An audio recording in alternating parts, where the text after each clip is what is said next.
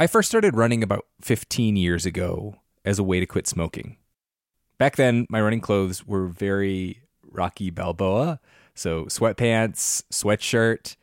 Anyone who goes hiking or trail running knows that it's a lot easier and a lot more fun when you're wearing the right gear. Janji makes performance apparel that'll take you farther on your runs and hikes. They have this merino wool hoodie that I wore on multiple trail runs this weekend. It's soft, it's warm, and most importantly, it does not get stinky when you get stinky. Another reason to love Janji is that they donate 2% of all sales towards clean water projects, raising nearly $1 million so far. Head to janji.com to find your new favorite trail wear, outdoors accessories, and essentials. And use the code OUTSIDE for 10% off at janji.com. That's JANJI.com with the code OUTSIDE for 10% off. When I was a little kid, my whole family, grandparents included, packed into a Dodge Caravan and went on a 2-week road trip to Wyoming. We saw the rodeo in Cody, a grizzly bear in Yellowstone National Park, and an epic thunderstorm near Devil's Tower. On that trip, I fell in love with the West and the natural world. This might sound cheesy, but it kind of made me who I am today. Wyoming has it all. Breathtaking hikes, kid-friendly museums, 2 of the coolest national parks in the country. The truth lies west. Discover yours at travelwyoming.com. I'm going to jump right in. Okay. Ready? Yeah. Jumping. Jump.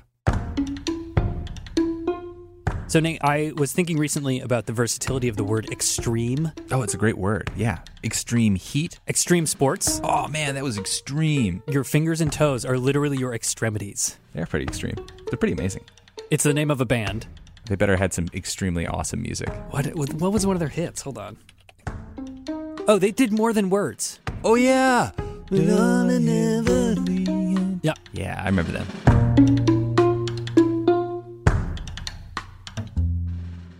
So the reason I was thinking about this word is because a couple of months ago, we asked listeners for their extreme questions on our social media feeds, and today we are opening up the mailbag to answer them. That's right. I'm Nate Hedgie, here with producer Taylor Quimby. Hey. And this is the Outside Inbox, Extreme Edition. I think you have to say that like a movie trailer guy. Extreme. That's pretty good. That's good, all right? I got low.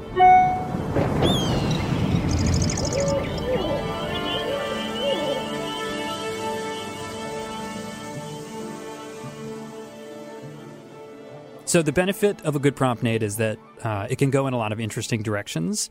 But our first couple of questions today, I think we're probably inspired by the fact that right now we in the Northern Hemisphere are at an extreme angle, planetarily speaking, i.e. it is winter. So I don't think anybody describes winter that way. That's a good one, though. An extreme angle. You never look at the sun in winter when it's like really yellow and it's stretching over and you think like, what an extreme angle that's coming in at. Oh, yeah.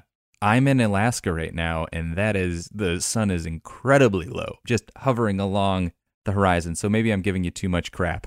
Maybe that's actually a good way to explain winter. Yeah, so first up, a question related to winter that you answered with producer Jessica Hunt.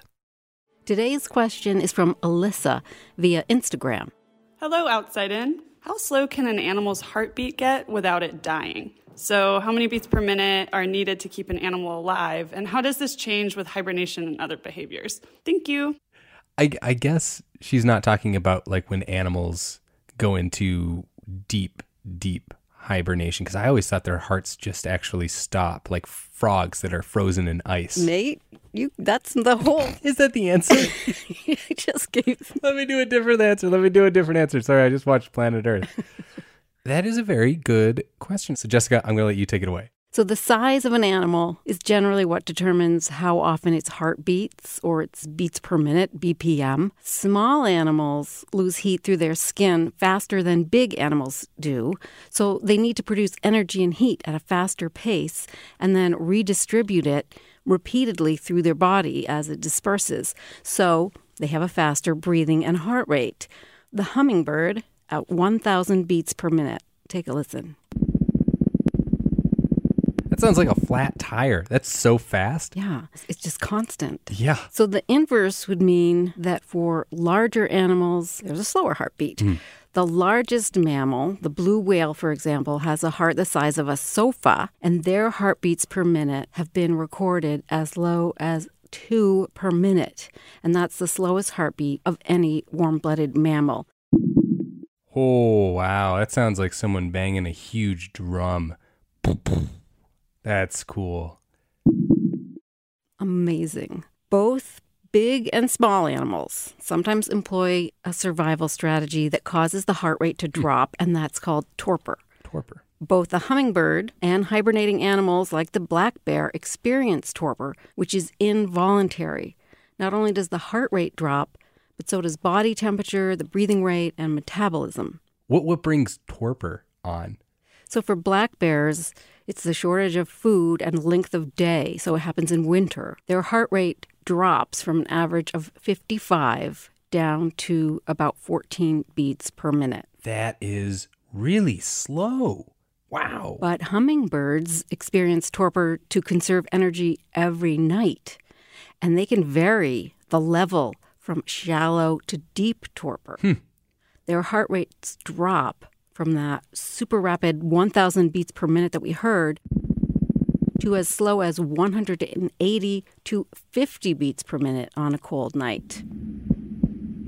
That's about as fast as a human being's heart. Yeah, but like you alluded to earlier, there are animals who can put their heartbeat and respiration on pause all winter without dying. It's called brumation, and it's essentially hibernation for cold-blooded animals. I would like to go into brumation during the winter. That would be nice. Just skip winter.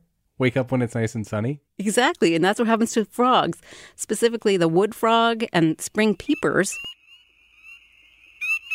They overwinter by burrowing into mud or leaf litter and staying there, apparently dead, no breathing, and zero heartbeat. Wow. What they do is they flood their cells with glucose, which is basically a concentrated sugar solution, and it acts like antifreeze in their bodies, and their bodies freeze not solid frozen, but about 70%. It's like a frog-shaped ice cube. But then come spring, they defrost. It can take like an hour, and then they hop on their way. Normal heart rate, 40 to 50 beats per minute.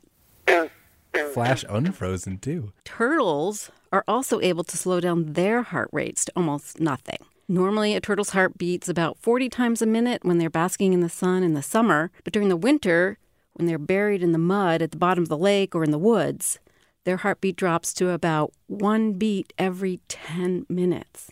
So real slow. Makes sense for a turtle. Yes, and then the same with snakes. Did you ever think about snakes in winter? Yeah, I just always assume they just go away. Yeah, like they just disappear.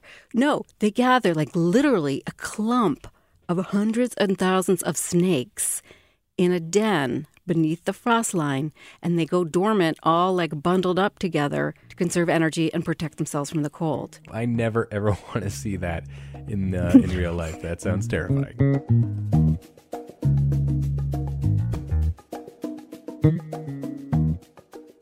So that was producer Jessica Hunt and me talking about heartbeats. I really don't think I give my heart enough credit for beating. Oh, I think about that a lot. Like, I don't have a gratitude journal, but I think about starting one all the time. And if I do, I'm going to start with a little gratitude for my heart. Yeah. Hey, heart kept going today. That's great. Good job, heart. Yeah.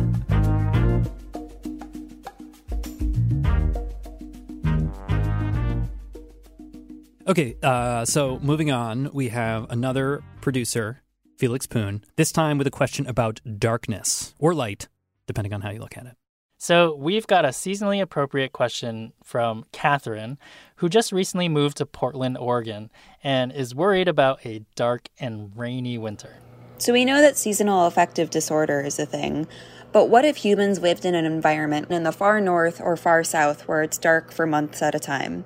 Do they experience health issues besides seasonal affective disorder? So to answer this question, I really leaned into the far south part of Catherine's question, as in the farthest south you can get. So I called up a researcher named Carmen Posnig. I spent a year in Antarctica, and there I was working for the European Space Agency, looking at how humans adapt to extreme environments. That sounds like a pretty cool job. So Carmen was basically experimenting on the small team of people stationed at the Concordia Research Station, where the sun drops below the horizon for 4 full months. Oof. She drew their blood and made them do cognitive and fine motor skill tests. What'd she find? Well, a lack of sunlight really screws up your circadian rhythm, changes your heart rate, your blood pressure. It throws off hormone levels like cortisol and melatonin, and that makes it harder to sleep well.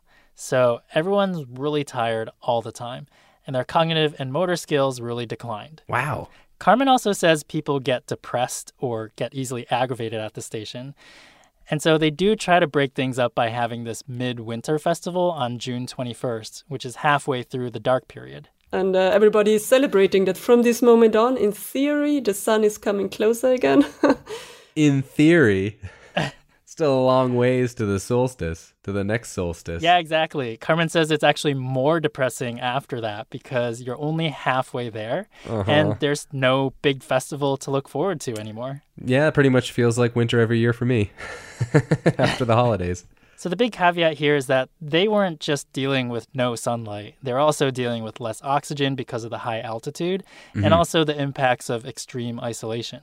So to get some insight on an environment that's closer to our listener, Catherine, in the Pacific Northwest, I spoke to Kira Maseth. Kira is a clinical psychologist at Seattle University, and I asked her about seasonal affective disorder, or SAD. She said that less sunlight means less vitamin D, which you need for a good immune system. Less sunlight also means less serotonin, which is one of those happiness hormones we need to feel good. But Kira says that SAD isn't just about sunlight. Things that are associated with sun around exercise and getting out and moving that also have positive physical and mental health effects. A lot of those SAD symptoms come with just being more sedentary and not going outside. Plus, there's the holidays, which stress a lot of people out too. So, Felix, what's someone like Catherine to do? I mean, like, I've heard of sun lamps. Yeah, Kira did mention sun lamps, and she says to get one with a UVB bulb because UVB light is what your body needs to make vitamin D.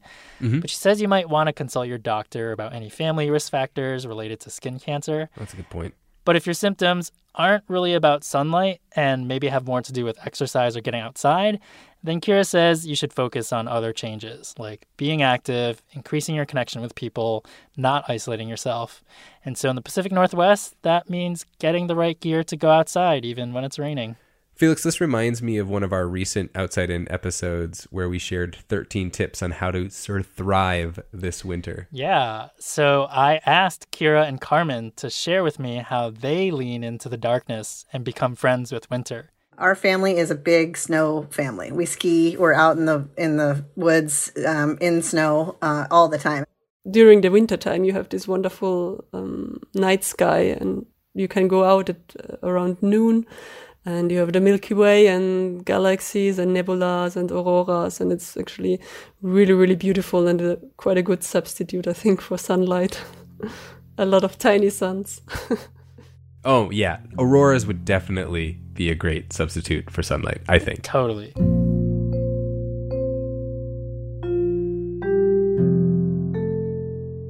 That was producer Felix Poon. And hey, Taylor, have you ever used a SAD lamp? Like one of those, fake sunshine lamps? I did. Actually, I bought one some years ago.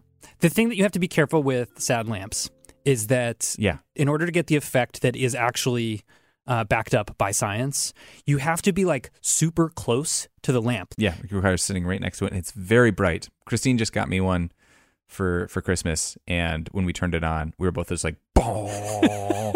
Yeah, I'm told that like it's best as a ritual that you start literally in the morning, and you can just keep your eyes closed, and you can just do your 30-minute lamp soak. I'll try that. I'll put it next to the bedside table, and either curse you when I wake up at 5 a.m. and blast myself with white light, or I'll be like, oh, I feel pretty good.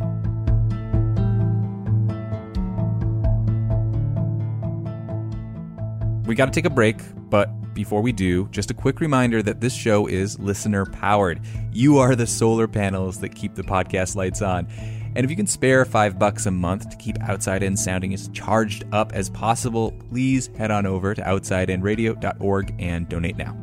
It works better than you are the turbines that spin this podcast round and round. You are the coal-powered plant. You are the geothermal vents. You're the anaerobic digester that keeps the podcast lights on.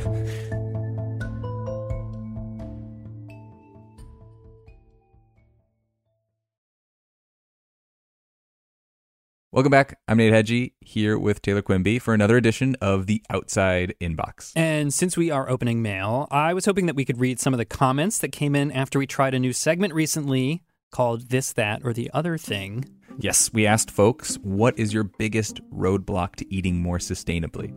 Jonas wrote in to say that his biggest hurdle is just money. Understandable. Nicolas from Montreal, Canada, says mental health plays a factor. He's got low motivation and creativity in the kitchen. And Caleb wrote in from Minnesota to say that his biggest roadblock is dietary restrictions. He has celiac disease, which means any gluten whatsoever is super dangerous for him. Mm-hmm. He's also got issues with chicken and sugar. And so he wrote, quote, as a result, I've decided that eating sustainably is not something that is going to be my cause. Adding more thought and restriction to my already restricted, time-consuming diet, I just can't. Well, I hope that our segment left folks feeling like there are things that they can do to make a difference. Like, climate action isn't a zero-sum game or a popularity contest. Yep. I really appreciate that Caleb went on to say he focuses on sustainability in other ways, taking public transit, mending his own clothes, and stuff like that. That's a great skill, being able to mend your own clothes. I need to up my sewing game. I have repaired a hole before. Yes, I've done that once. The awkward crotch hole in a pair of jeans that wears out. Yeah, you got to do something about those. You can't just slap some duct tape over it. Yep. Anyways, let us know what other iconic sustainability debate you think we should tackle on the next This, That, or the Other Thing. Now, getting back to extremes. This next question is all about a disaster that is both commonplace and sometimes very, very extreme. Hi, Taylor. This is Phil from Portland, Maine. My wife and I recently went on a hike and we're noticing a landslide probably happened within recent years. Any experience with landslides or mudslides, Nate? I've been watching the recent coverage on California of all those mudslides. Like, I literally was just watching that on Twitter, and they look terrifying. Yeah. How often does it still occur? Why does it happen? Are there any notable events? Will climate change make them happen more often? Thank you. It's a lot of questions. Yeah, it's like 5 questions. It's a lot. So the first thing I learned is that a landslide is a very broad category of thing. Mm-hmm. You know, say you have a rocky mountain path, right, Nate? And there's maybe some loose gravel that's kind of slowly tumbling down that path, maybe 10 feet a year. Yeah. That is technically a landslide. It's a pretty small landslide. It is. So, you know, you can see how they really run the gamut. You know, they can be wet, they can be dry, they can go so slow you can't see it, or they could be going as fast as a city bus. Wow. And according to research geologist Karina Surovsky-Dario, landslides are probably way more common than you and I might have realized. They happen often. They happen in all 50 states. Annually, they cause billions of dollars in damage and kill on order of 25 to 50 people, unfortunately, each year in the U.S. alone. Okay, so the next part of Phil's question was, why do they occur? Right. Well, Karina is part of the U.S. Geological Survey's Landslide Disaster Assistance Team, and she told me that one big reason, no surprises here, is just gravity, right? Take a slope between 25 and 40 degrees, put some vaguely round objects on it, rocks, and you are liable to see some slidage. But another way to think about landslides is that they are often what we might think of as a secondary disaster triggered by some other type of event. Right, like a huge rainfall or, I don't know, like maybe an earthquake? Exactly. The landslides are typically triggered by water, be that rainfall or changes in river or lake levels, earthquakes, volcanoes, and then humans. Wait, how do humans start a landslide, besides like hiking on a trail? Well, the main sources of human-caused slides would be things like construction, road cutting, mining, things like that. Okay. Our listener Phil asked about notable landslides. Well, the deadliest landslide in recent U.S. history was called the Oso mudslide. Technically, this is what is referred to as a debris flow. These are the mudslides that we hear in the news. And it killed 43 people in Washington State in 2014. I remember that one. Yeah, it was massive. There had been a month and a half of abnormally heavy rains, and basically an entire hillside caved in and just created this huge river of mud. It essentially would have covered I believe it was 700 football fields, 10 feet deep. That one made international headlines, like everywhere, I think. It did. Grim morning at the site of a giant mudslide north of Seattle. The local fire chief says searchers are... But one you might not have really heard about in this way happened in 2017 when there was a huge series of landslides after Hurricane Maria. Hurricane Maria triggered over 70,000 landslides in Puerto Rico. 70,000. That's a lot. Yeah. And another type of secondary disaster we hear about are mudslides that take place after wildfires, which can strip slopes of vegetation that hold water in, and those areas can become much more prone to landslides, which I think gets us to Phil's last question about landslides and climate change. Oh, it definitely does. I mean, severe wildfires have been exacerbated by climate change and poor forest management. Right. So it's likely that certain places are going to see more landslides because of extreme weather that has been exacerbated by climate change. That being said, on the flip side of that, these prolonged droughts might actually decrease the risk from deep-seated landslides, these really big, large landslides that don't respond to a single intense rainstorm. It's like a whole season of rainy weather. But regardless of climate impacts, a global database of landslide events shows one of the biggest rises is coming from those human-caused activities we talked about, mining, construction, etc., which is really terrifying. Yeah.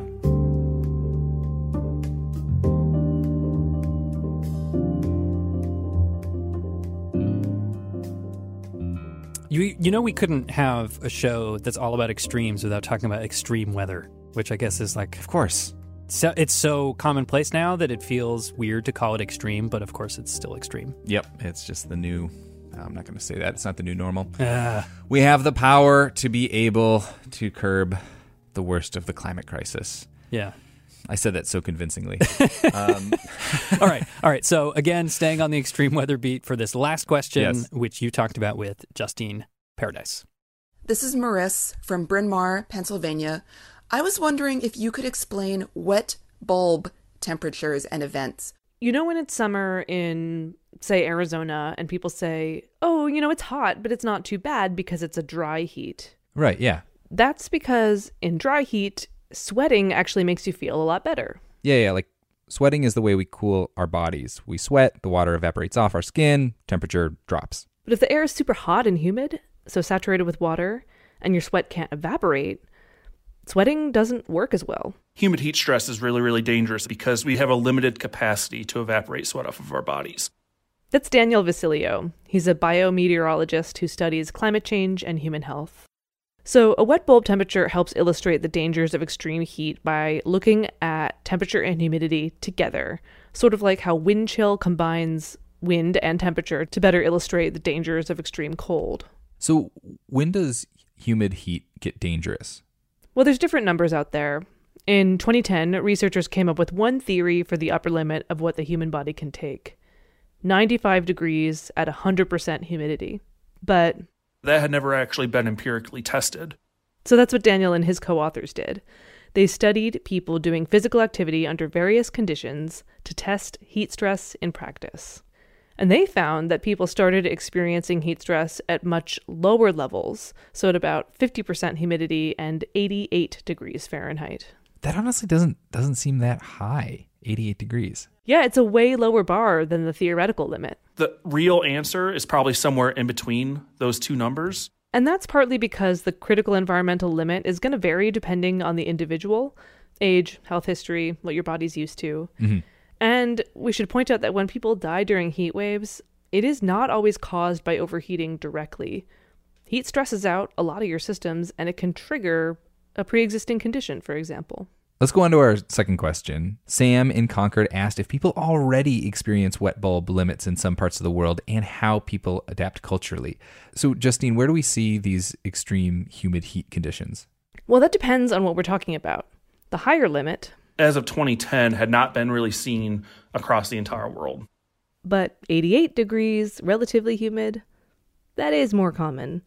And yeah, some parts of the world do see heat waves more often and will be more likely to see future wet bulb limit type heat. And that's places like the Middle East, Pakistan, and India. As Indians, we have been living with high heat conditions throughout, and it was already a difficult thing to do. Now this additional heat is actually pushing us to the brink. This is Avakal Samvanshi. He's a data scientist and urbanologist in New Delhi. Avakal told me that we have to stop thinking about heat waves as episodic events and rethink how we live, especially in cities. In India, working age men are dying. These are the men who are actually blue-collar workers and are forced to work during the peak heat hours during the day. One tool that people use is passive design. So that could mean the way we design not just buildings, but also city streets. If you look at the old cities of India, the roads were narrow and they were winding because they didn't want the sun to hit the roads where people were walking. But that has kind of disappeared in the modern design. To tackle climate-driven heat, we'll also need more tools beyond urban design. We'll need to rethink how we structure our lives. So think about siestas, cultures that take breaks from work and school during the hottest part of the day. Air conditioning is another way we adapt, but since air conditioners generate lots of waste heat and often are running on fossil fuel-generated energy, they're not an ideal solution. These systems changes, we need to start considering them now because, as Daniel Facilio said, climate-driven heat impacts are not a future problem. They're already here. Heat is already the number one killer, weather-related killer of people in the United States before the United States are even thinking about reaching the thresholds that we found.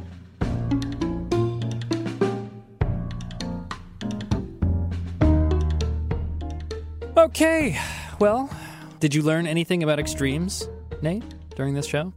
They're becoming more and more commonplace, unfortunately. I don't know if this is something that I've learned listening to this show, but it is something that I think about, which is that human beings are capable of extreme adaptability. Yeah, absolutely. I mean, just like I was in Fairbanks, Alaska, and I was thinking about that as I watched everybody just walking around in light jackets in negative 10-degree weather. And you're just like, how can you do this? They just adapted. And by the end of the trip, I kind of adapted. I was able to walk around with a lighter jacket than usual in cold weather. So it's pretty cool. I'm resisting the parental urge to say that's ridiculous. I've lost 2 fingers from frostbite, but I looked cool. So it's worth it.